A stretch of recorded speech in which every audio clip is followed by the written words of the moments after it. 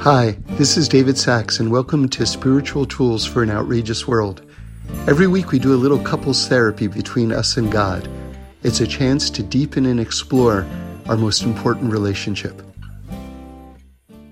Okay, I'm glad you're here. I want to talk about a giant subject today, but in a new way, at least for me in a new way, and that's the heart. So let me just try to introduce the idea this way. Imagine it's Saturday night and you're ready to go out on the town. You want to do something fun. You want to do something exciting, and it's sort of like, where's the action? Where's the action? So you know someone who knows the city, and they tell you, oh, there's a club downtown, and it's like anything can happen at this place, and you're like, anything can? What do you mean? Well, you could meet a supermodel. You could meet your wife. You could meet your next business partner. You could make a new best friend. That's like, it's happening there. Like possibilities, all sorts of possibilities. And you're like, wow, and it's all located in that like one place. I just go there and then I'm entering into like anything can happen town. It's like, yeah. So to the best of my ability right now, anyway, that is the heart of a person. That club basically is going on 24/7 in your heart. Now, I have to be careful when I say in your heart, because in your heart in English is a phrase which often means not in reality. I wasn't, I'm not going to be there in spirit, I'll be there. You know what that translates as? I'm not going to be there. Right? In my heart I wanted to do it, which means I didn't really want to do it. I'm sorry to be cynical, but what I'm saying is something actually much more deeper than that. What I'm saying is that, no, this actually is going on in your chest right now. Like in actuality, in your chest. There's this realm of possibility that's going on. So we're just scratching the surface right now. I really want to try to explain this. You see, someone came to the Kotzker Rebbe and asked, and he said the following. He said, I can only tell you what not to do. I can't tell you what to do. That's an extraordinary statement. See, why can't the Rebbe tell him? Why did the Kotzker Rebbe feel as though he couldn't tell him what to do? Because the heart of a person contains the potential of a person and all of the X factors of life. See, life, you don't know where life is leading. Like, let me give you a good story. I actually was on a panel at a comic book convention a few years ago, and there were about maybe, 8 people in the audience. It was like, I think there were more people on the panel than were in the audience. And everyone in the audience was just about dressed as a superhero. It was a really, really interesting scene. And they got up to me. It was about we were trying to define what's a hero, and heroes and faith, I think was the name of the panel. And I was the last person on the panel. I was whatever. And they said, okay, what's a hero? And I don't know what made me say this, but I told them, the people in the audience, I don't think any of them were Jewish, by the way. I said, I want to tell you a Hasidic story about the Sanzer Rebbe. So this is the story I told them, okay? I said that the Sanzer Rebbe said that he was by a window, right? He saw one of his Hasidim, one of his followers walking by, and he waved him over. And he says to him, if you saw a bag of money, like a bag of gold in the street, what would you do? And the man says, I would pick it up and I would find out who it belongs to and I would return it to the person. And he says to the person, fool, and sends him away. Then he sees another one of his followers and he calls him over and he asks him the same question. If you saw a bag of money, just kind of sitting there, what would you do? He says, Rebbe, I'm very embarrassed to tell you, but finances for me are very tight right now, and if I saw the money, I would look around, and if no one was there, I would probably keep the money. And he says to him, wicked! And he sends him away, right? And then he sees another follower, and he waves him over, and he asks him the same question. Find a bag of money, what would you do? He says, Rebbe, I would like to think that I would do the right thing, but I don't know till I get there. And he says, that's the right answer. So I told that story at the comic book convention. That's the end of the story. And they broke out in applause. And I said, that's a hero. A person who's in the situation at the time and in the moment chooses to do the right thing. Right? But why am I telling you this story now? Because we don't really know what we're going to do. Because the heart really is this fountain. It's this fountain of possibilities that are like shooting up all of the time. You know, we should be spared from these situations. But there were too tragic, too heroic. I won't even put words on it. In this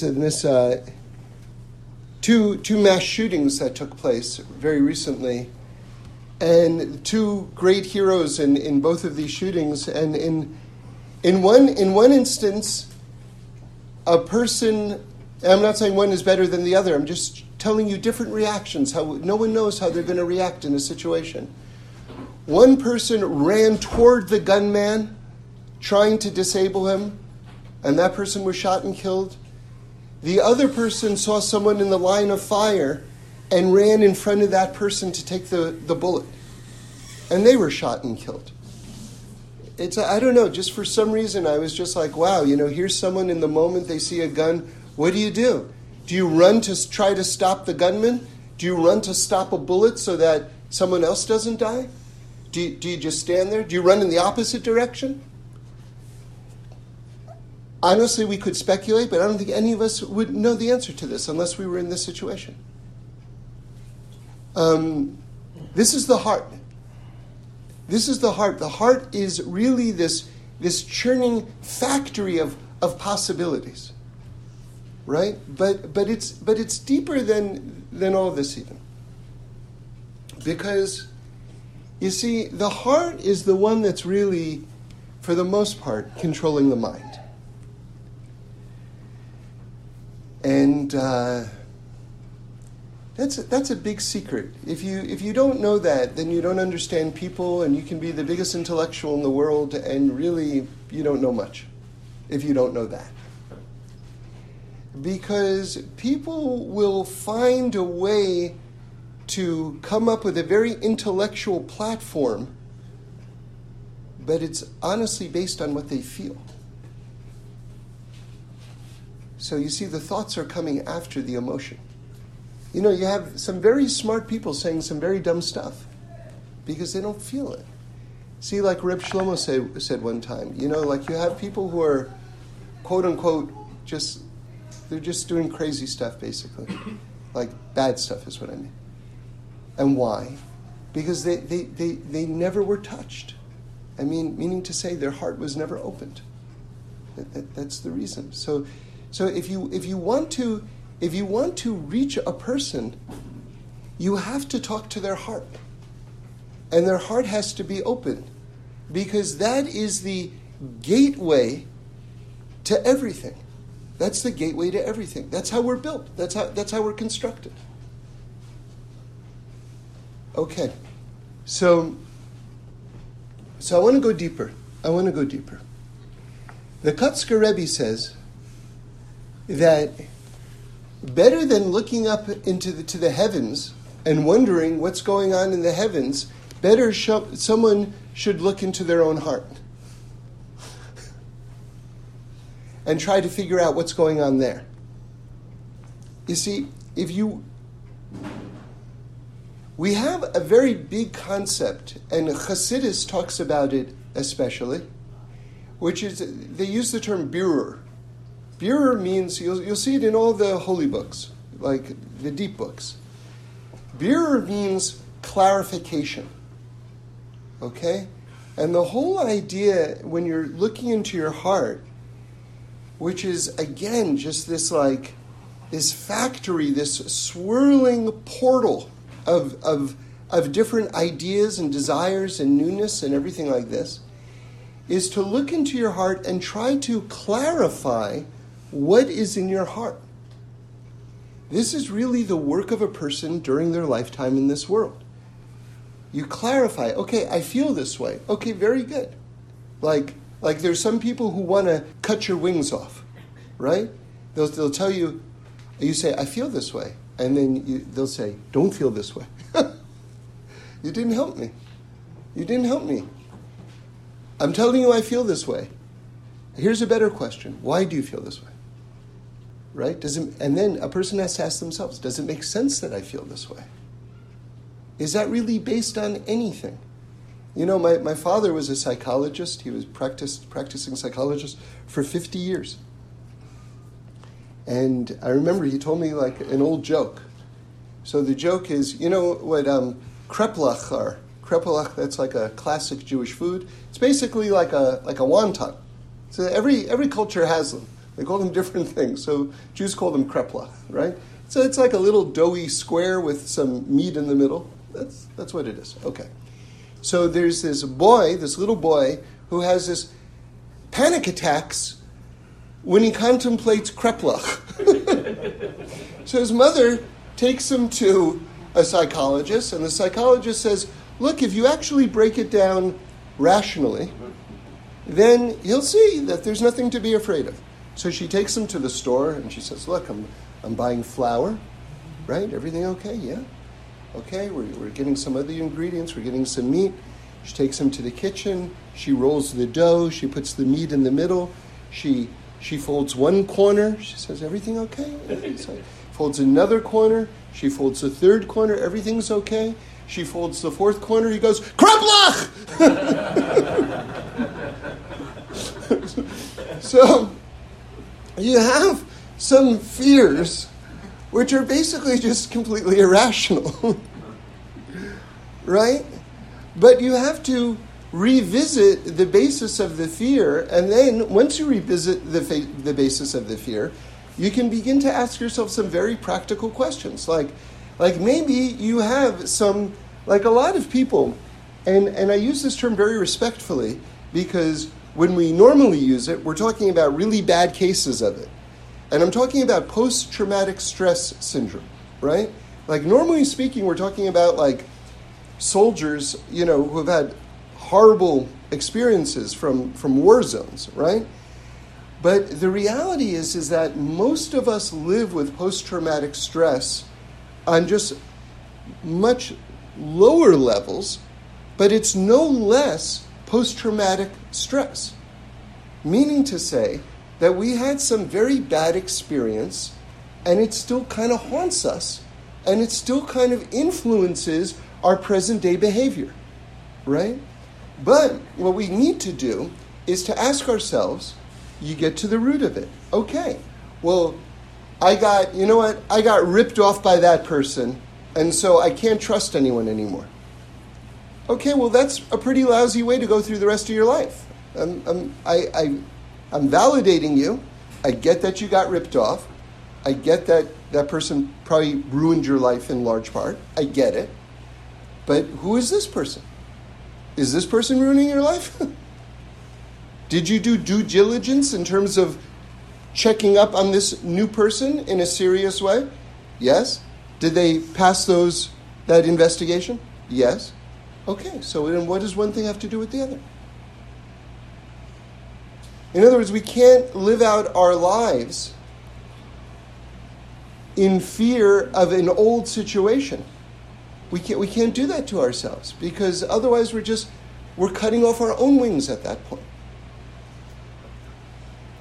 So a person has to think.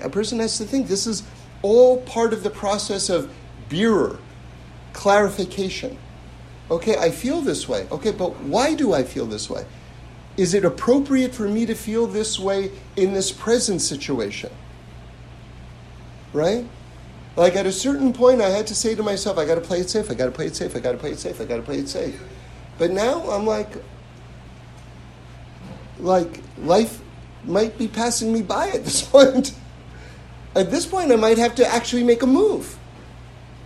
Right? So these are things, when the Kotzker Rebbe says, I can tell you what not to do, I can't tell you what to do. This is like the future. So let me approach this whole subject from another angle, okay? We just had Pesach. Pesach is the holiday of freedom. And after Pesach, this year we read Parshas Achrei Mos. Achrei Mos contains the whole holiday of Yom Kippur. So that's very interesting, because on the calendar, Yom Kippur is many months away from Pesach, right? And yet, the way that it's sort of like working out in terms of our calendar, we're going from Pesach right into Achrei Mos, because that's the Torah portion right after Pesach, and that's talking about Yom Kippur. So let's get a little bit deeper. What I'm asking you is, what's the connection between Pesach and Yom Kippur? And I'll tell you something even more way out, at least outside of Israel, just the way it fell out. We read Achrei Mos 8 separate times. Not the whole Parsha. 8 times, and then Pesach kept on stopping it. But we kept on going back to Achrei Mos. 8 times we read it. That's unique in the whole year. Not only that, but we read Achrei Mos. Again, when you hear Achrei Mos, hear Yom Kippur. Yom Kippur, of course, is the day where all of our sins are forgiven. So we have basically Yom Kippur before Pesach, then we had Yom Kippur during Pesach, then we had Yom Kippur after Pesach. Why? So I want to give an answer. You see, you know what the scary part of freedom is? You can make a mistake. So, okay, now I'm free. But now I'm free to do what? Really blow it, maybe. That's fairly terrifying. And that can induce paralysis so that I don't want to make a move. But if I know there's forgiveness, if I know after Pesach, which is freedom, if I know right afterwards, God is telling me you're free, and I understand that as a condition of your freedom, you can make mistakes, but I'm telling you, there's Yom Kippur, I'm a forgiving God, then I can move on, and I'm emboldened, and I'm empowered to move on and to make choices and to get out of my paralysis. It's very important. It's very important. Because we have to do something. You see, this is again going back to what the Kotzker Rebbe says. I can tell you what not to do, but I can't tell you what to do. Because that's already all the possibilities in your heart. Like, you have to, remember, one of the great pieces of Torah is, it says in the Torah itself, God says, let us create man. So everyone wants to know, who is God talking to? Human beings hadn't been created yet. So Rabbi Twersky says that God was talking to man. In other words, God said to human beings, let us do it together. Like, this is going to be a joint process where your creation of self is going to be a partnership with me. And it's going to be ongoing throughout your life. See, one of the things, and now we're getting much deeper, one of the things I heard in the name of the Ari is that in the Garden of Eden, what got damaged was, you see, people have we have two impulses, two main engines, if you will. And in the Psalms, it's put like this: Sur me'ra va'aseh tov. That means refrain from doing bad and do good. In other words, one impulse that we have is to control ourselves, to hold ourselves back from doing wrongdoing.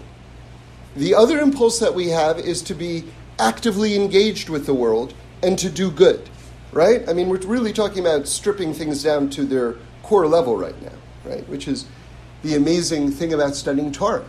I mean, it just plumbs the depths and it just strips everything down further into its most basic elements so that you can really tap into the core of your being so that you can really access life and move forward in life.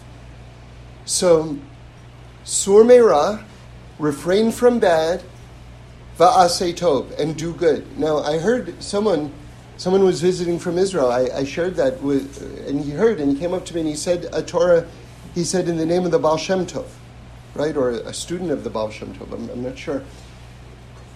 He said that one interpretation is like this: Sur me'ra va'aseh tov. In other words, how do I refrain from doing bad? By doing a lot of good. In other words, if I'm just doing good, I'm just doing good, then for sure I'm not doing bad. You know, see, do you understand the Chiddush, the novel insight here, is that he's not seeing it as two separate ideas. It's one idea. How do I refrain from doing bad? By doing good. Right? Now, with that in mind, you know, all the Rebbes, they're all kind of approaching the same ideas from different places. The Kotzker Rebbe, again, says, I don't want Hasidim who don't sin. I want Hasidim who are too busy to sin. That's strong. You know, because if you're kind of just sitting around in your life, and I'm talking that it can be for a few minutes, you're asking for trouble. You're asking for trouble. You have to be engaged. You have to be doing something. Okay, so now I want to go back to an earlier teaching that we mentioned, also from the Kotzker Rebbe. This idea that instead of looking up into the heavens and wondering what's going on up there, better a person should look into their own self, right? Into their own heart. Now this is awesome. And I want you to just try to remember everything that I've been saying up until now. Remember, we started off by saying, like, if you wanted to go to, like, where's all the action happening in the city, right? Remember we were talking about that? Oh, it's all going there. All the possibilities are going there. I'm telling you, that's your heart right now. Kotzker Rebbe says, instead of looking up into the heavens, look down into your own self. We talked about birur, clarifying what's going on in your heart, because the heart ultimately is controlling the mind. But now I want to put it all together for you in one simple visual.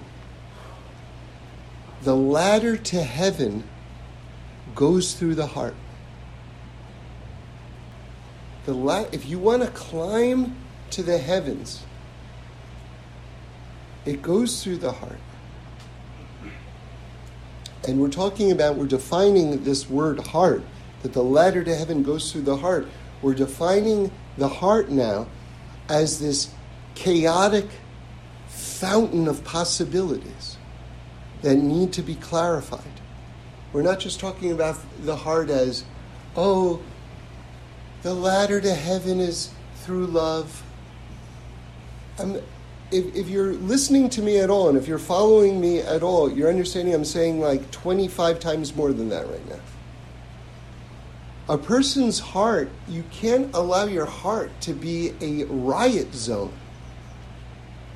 If your heart is a riot zone, then you are sending like 10 different mixed messages to your brain, and you don't even know what you're doing anymore. You're heading in this direction, you're heading in that direction, and you don't know why you're doing this, and you don't know why you're doing that. You know, one of the things about treatment, about recovery, and, you know, unfortunately today people are addicted to A through Z, right? But I'm talking about really any recovery right now. And I so respect this, I so admire this, is people who are real addicts know that if I do it one more time, I'm finished. There is no casual usage. I do it one more time, I'm finished. I do it one more time, I'm back to doing it every day or multiple times a day. So I can't do it at all. Because that is the reality. It's a one-to-one correspondence. I do it at all, I'm finished. But do you know that type of clarity only comes by controlling your heart? Only by knowing your heart.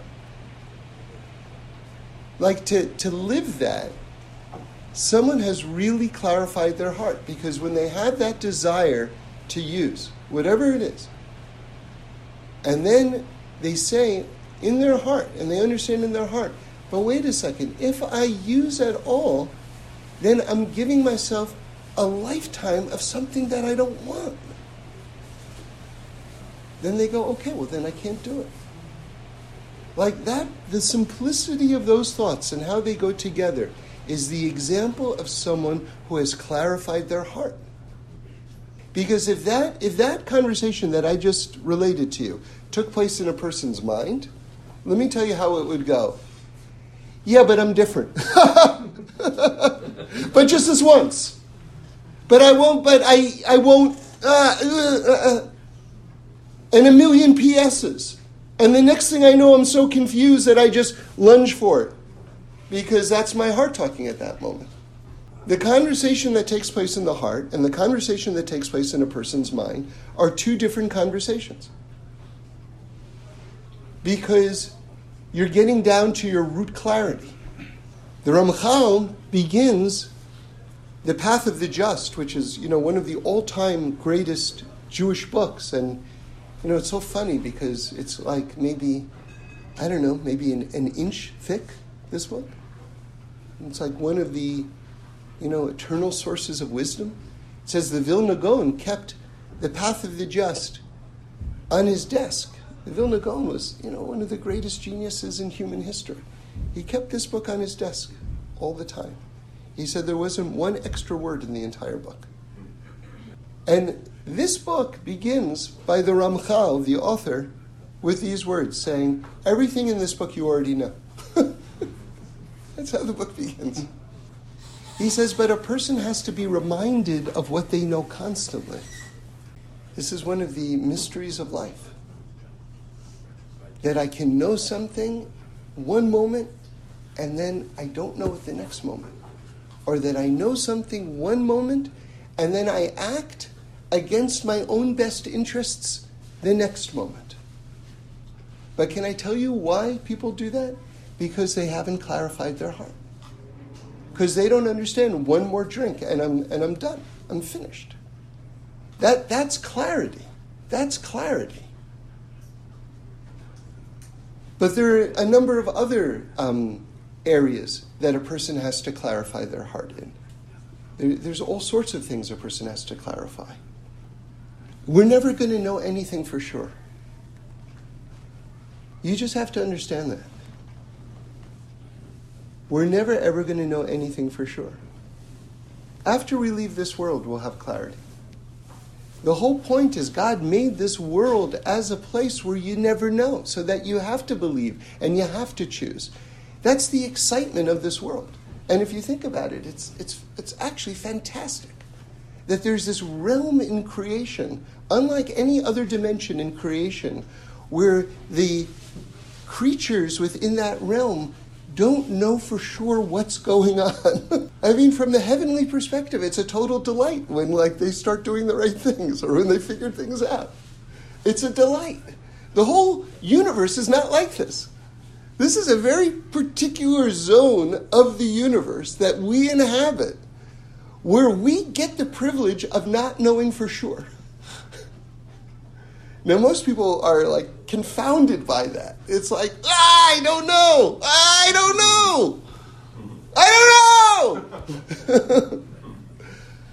But can I tell you something? After a while, it gets dull, man. Choose. That's the point. At a certain point, you got to just choose. Or you make the decision not to choose. And that's also a choice. I'm going to make the decision not to choose. That's my choice. That's the choice I'm going to make. I'm going to go through life never choosing. And a lot of people do that. But to their great detriment, I think. Because they're not really in touch with what the purpose of this world is and what the purpose of this life is. I'm going to give you an example from my profession, okay? So I write and produce for television, okay? So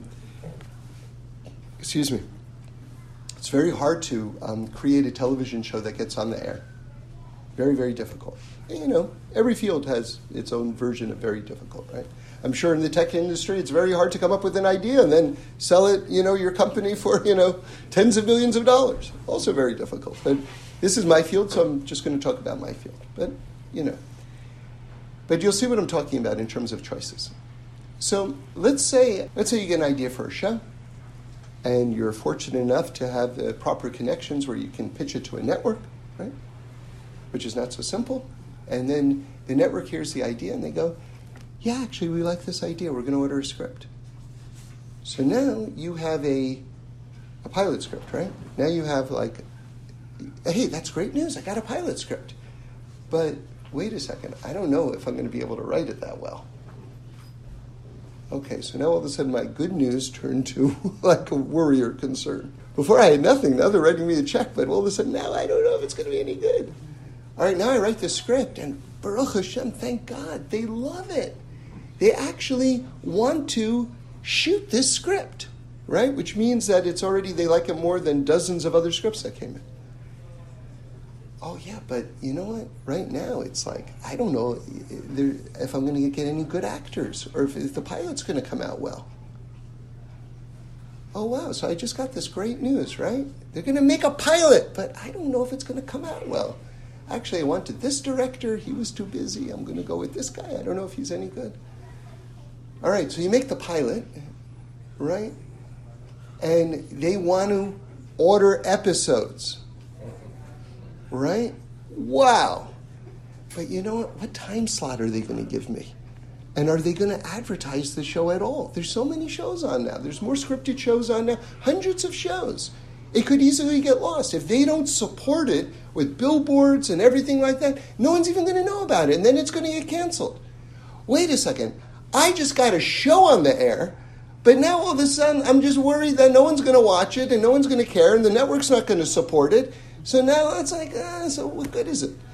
You're going to have to do all this work. No one's going to see it. It may not even come out well anyway. Right? Well, it gets on. But now, are they going to order another season? Otherwise, we're going to have to look for a new job. So I'm worried about, what are the ratings every week? And this, that, and the other thing. I could actually go on. But I'll spare you. But what I'm trying to tell you, because this is actually real life. People go through, not all that many people, but there are a good amount of people who go through exactly what I've just mapped out for you. And what I'm trying to do is give you one case in point, and everyone can apply it to their own lives and do their own version of what I just said. But what I'm trying to show you is this. There's always going to be a choice whether you celebrate the good news or whether you just embrace the uncertainty and just live in the uncertainty and the anxiety. And that is your choice. You are making a decision at that moment when the worry starts. And again, this is part of birur. This is part of clarifying the heart. This is part of actually being like a real person, is when you feel that anxiety coming, you have to ask yourself, what am I choosing to embrace at this moment? The good news, because I've just received wonderful news? Or am I choosing to embrace at this moment anxiety? Because I am making a choice right now. I remember one time I was I don't know what was going on with me, but I was starting to get sad about something. I have no idea what it was, but I sort of felt like this kind of depression starting to pull me down. And this was a moment, and I know depression is, by the way, a very complicated word, because a lot of it is chemically induced and things like that. So I'm not talking about that type of depression. I'm talking about just a sadness. Okay? But I started to feel this sadness come over me. And I was on top of it. And there was one moment where I realized I can either give in to the sadness or I could fight the sadness. I got very rare moment where I really saw with clarity actually what was going on in my heart. And I said to myself, David, right now there is a pork chop around your neck. And if you give in to sadness, you are literally eating this pork chop right now. Because there is no difference. There is no difference between those two things. And I said, I can't do that. And so I made a choice not to go in that direction. So you see, through the heart, through the portal of the heart, there are two things that are going on because it's a two-way portal.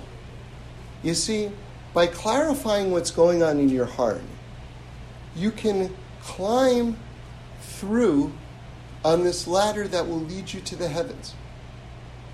Because as you clarify your emotions and the possibilities, you start to go and you start to make choices. Your life starts to go into new ways, and your life goes into new directions. And you go higher and higher. But there's another dynamic too, which is that basically the heavens are coming down into your heart. So there's new possibilities that are happening all the time, and fresh things. Like it says there's nothing new under the sun, which means basically the same stories are being played out throughout history. Okay? But the rabbis say, yeah, there's nothing new under the sun. But above the sun? Above the sun, there's a lot of new stuff going on. So your heart is actually now receiving stuff from above the sun, if you will. If I serve you a gourmet meal on dirty plates, it's not going to be so nice. But I serve you a gourmet meal on a clean plate, it's a different experience.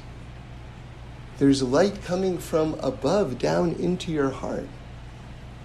If you make your heart a clean place, through birur, right? Birur is like cleaning of the heart, deciding, clarification, organizing. What are my thoughts? What direction do I want to go into? Right? See, this phrase once came into my mind, which is, are you living life or is life living you?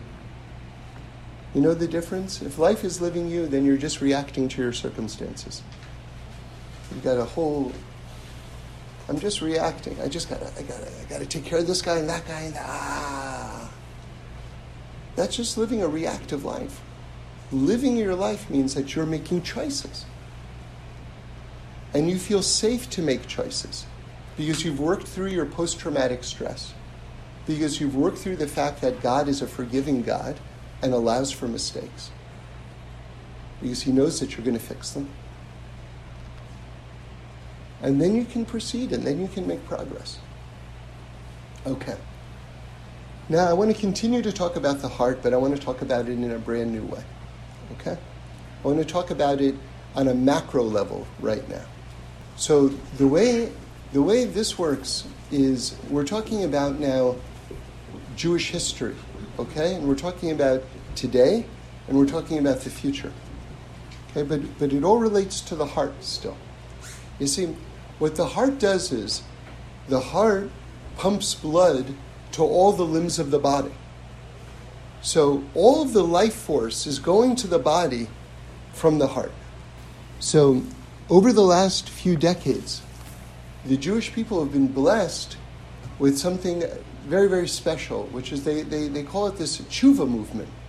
Basically, this return from the four corners of the world, people who didn't even know they were Jewish, right, are returning back to Torah. And it's this amazing reawakening, spiritual reawakening of the Jewish people. That's like very messianic. I mean, it's like really, because basically the idea is that we're evolving toward this era of perfection, and one of the conditions of reaching this era of perfection, this next stage of just creation, basically, is the Jews getting it together, basically. Just re-understanding why there's a world and what we're here for and what we need to do and things like that. And of course, all through the lens of the Torah. So the question is, when did this tshuva movement, tshuva means return, when did this return movement start? And people will give you different answers. But Reb Shlomo Carlebach says something very beautiful. And, this is maybe even the majority opinion. That the tshuva movement started when, in 1967, during the war, when we reclaimed the Kotel, the Holy Wall in Jerusalem, which of course is the last remains of the structure of the Beis HaMikdash, of the Holy Temple in Yerushalayim. The Kotel actually was an outer wall. It wasn't actually part of the proper structure of the Holy Temple, but nonetheless it was part of the compound, the overall compound. So what he says is something unbelievable. Now, let me just take a couple of steps back for a moment. Because again, we're talking about the heart and the heart's relationship with the rest of the body. A person has to understand, what is your relationship with the land of Israel? Okay? So a lot of people think that, well, it's my homeland. By the way, you should know that Rabbi Wolfson points out something remarkable, which is that the first time, look in the Torah, the first time that God talks to Abraham, the first time God talks to Yitzchak, and the first time God talks to Yaakov, he talks to them about giving them the land of Israel. The very first time to each of the three. So you have to understand, there you see the centrality of the land of Israel. Okay? That's just one example of it. But I want to go further, because we have actually a physical relationship with the land of Israel. It's not just a country on the globe and we're a people who, it's two different ideas. There's the land and then there's the people and, okay, whatever. It's not that. Just like the healthy person has 2 arms and 2 legs and a head, right? Torso. But that's not the entirety of you. You are not fully you unless the land is included in you. Because you are not completely you without the land. The land is an essential element of you, of the makeup of every single Jewish person. It's a very important point. We're going to build on it further, okay? Like, for instance, God tells Abraham, walk the land. You have this physical connection between your feet and the land. That's part of the totality of you, of the completion of you. Okay? But it's more than that. It says that prophecy won't return to the Jewish people until certain conditions are met. One of the conditions is that a majority of Jews should be in the land of Israel. Do you understand that? In other words, imagine a plug going into a socket. When the plug goes into the socket, what happens? The light goes on. Your feet are the plug. The land is the socket. When the feet are on the land, the plug is in the socket and the light goes on. What do we say when the redemption happens? We say that the Jewish people from the 4 corners of the world are going to return to the land. Do you understand that there's some metaphysical reaction that happens when the Jewish people are standing on the land? Bless you. And then, there's a whole nother energy that becomes unleashed in the world. An amazing thing.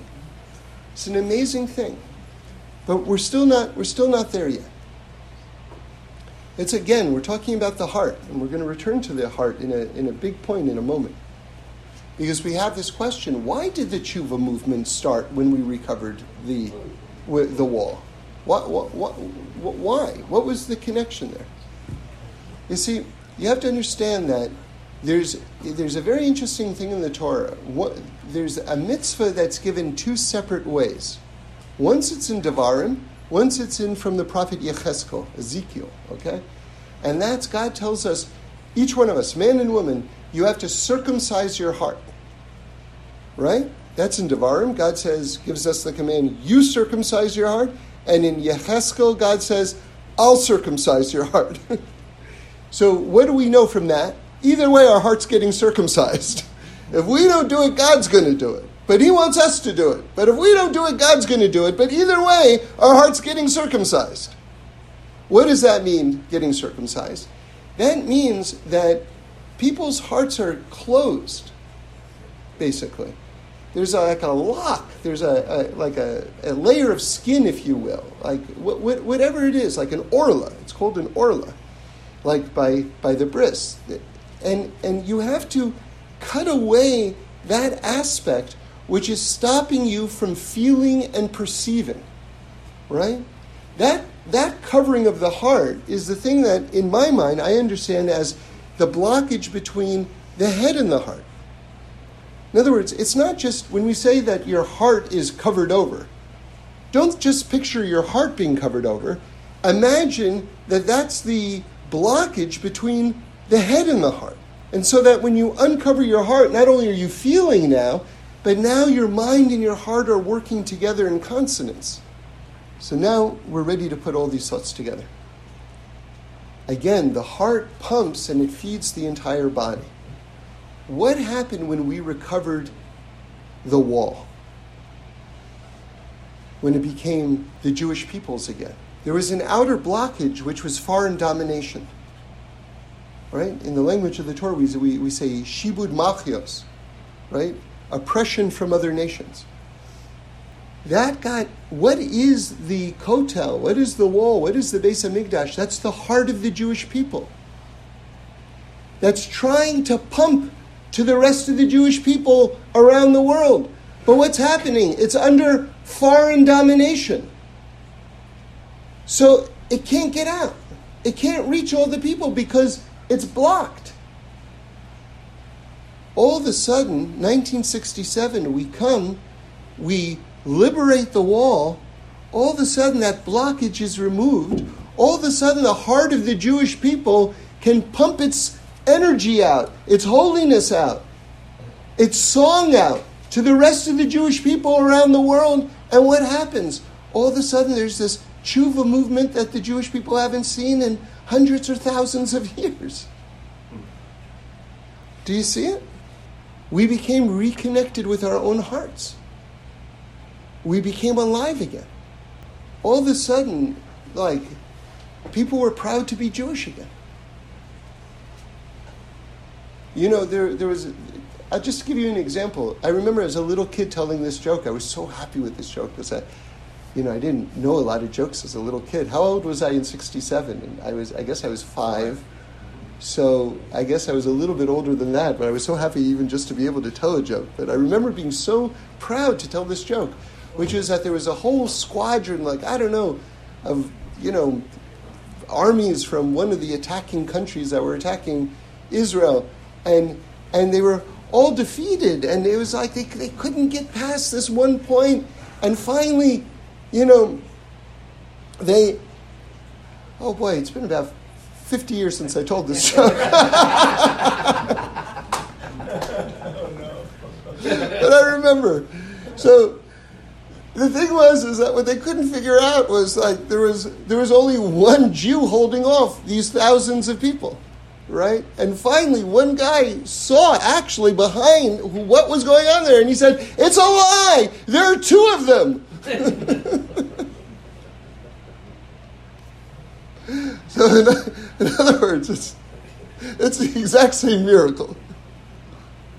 But just to tell you, the heart started pumping again, and we're receiving the light again. So I don't know how to say it, but I'm telling you, I'm giving you a lot of life right now. I'm giving you a lot of there's a lot of big stuff here. I'm telling you where to look, Like, there's an old joke about a guy who's like a drunkard who lost something, and he goes out into the street at night, and he's looking under the nightlight for this thing, and someone says, "I'll help you look. Where did you lose it?" And he points down the block. "I lost it down there." He goes, "So why are you looking here?" He says, "The light's better."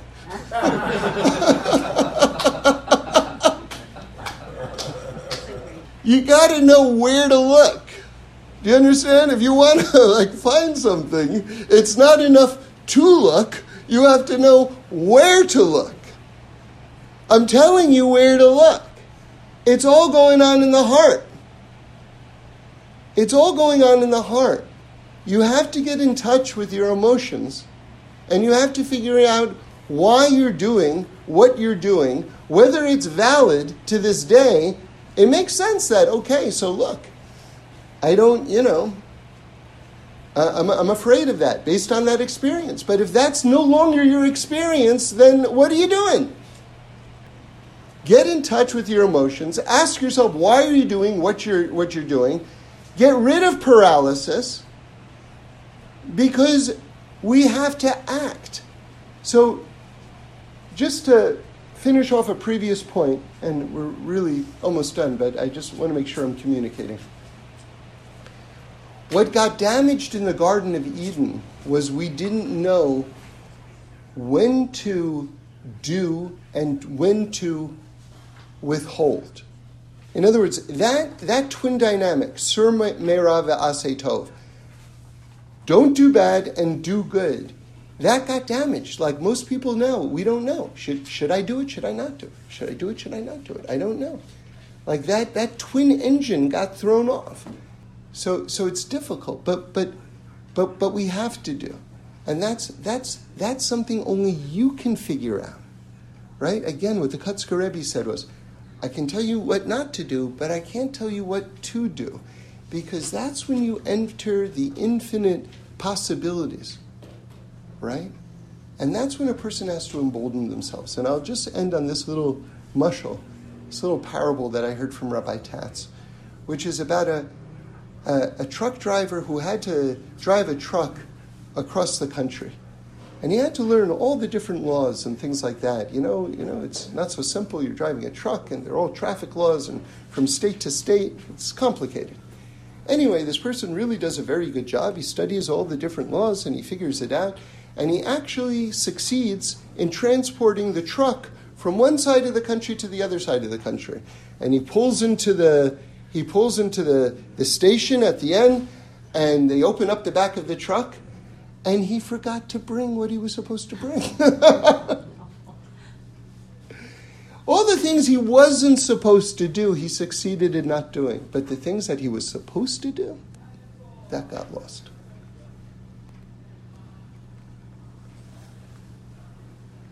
And, there are stories of people who come to Torah, and they were musicians or they were artists or whatever it is, and then as they get more involved, then they lose touch with their creativity, and they're kind of just concentrating on the various things, and that's maybe okay in the very beginning, but then it's not okay anymore, because we all have these gifts, and we have to make sure that we're delivering the goods that we were put here to transport.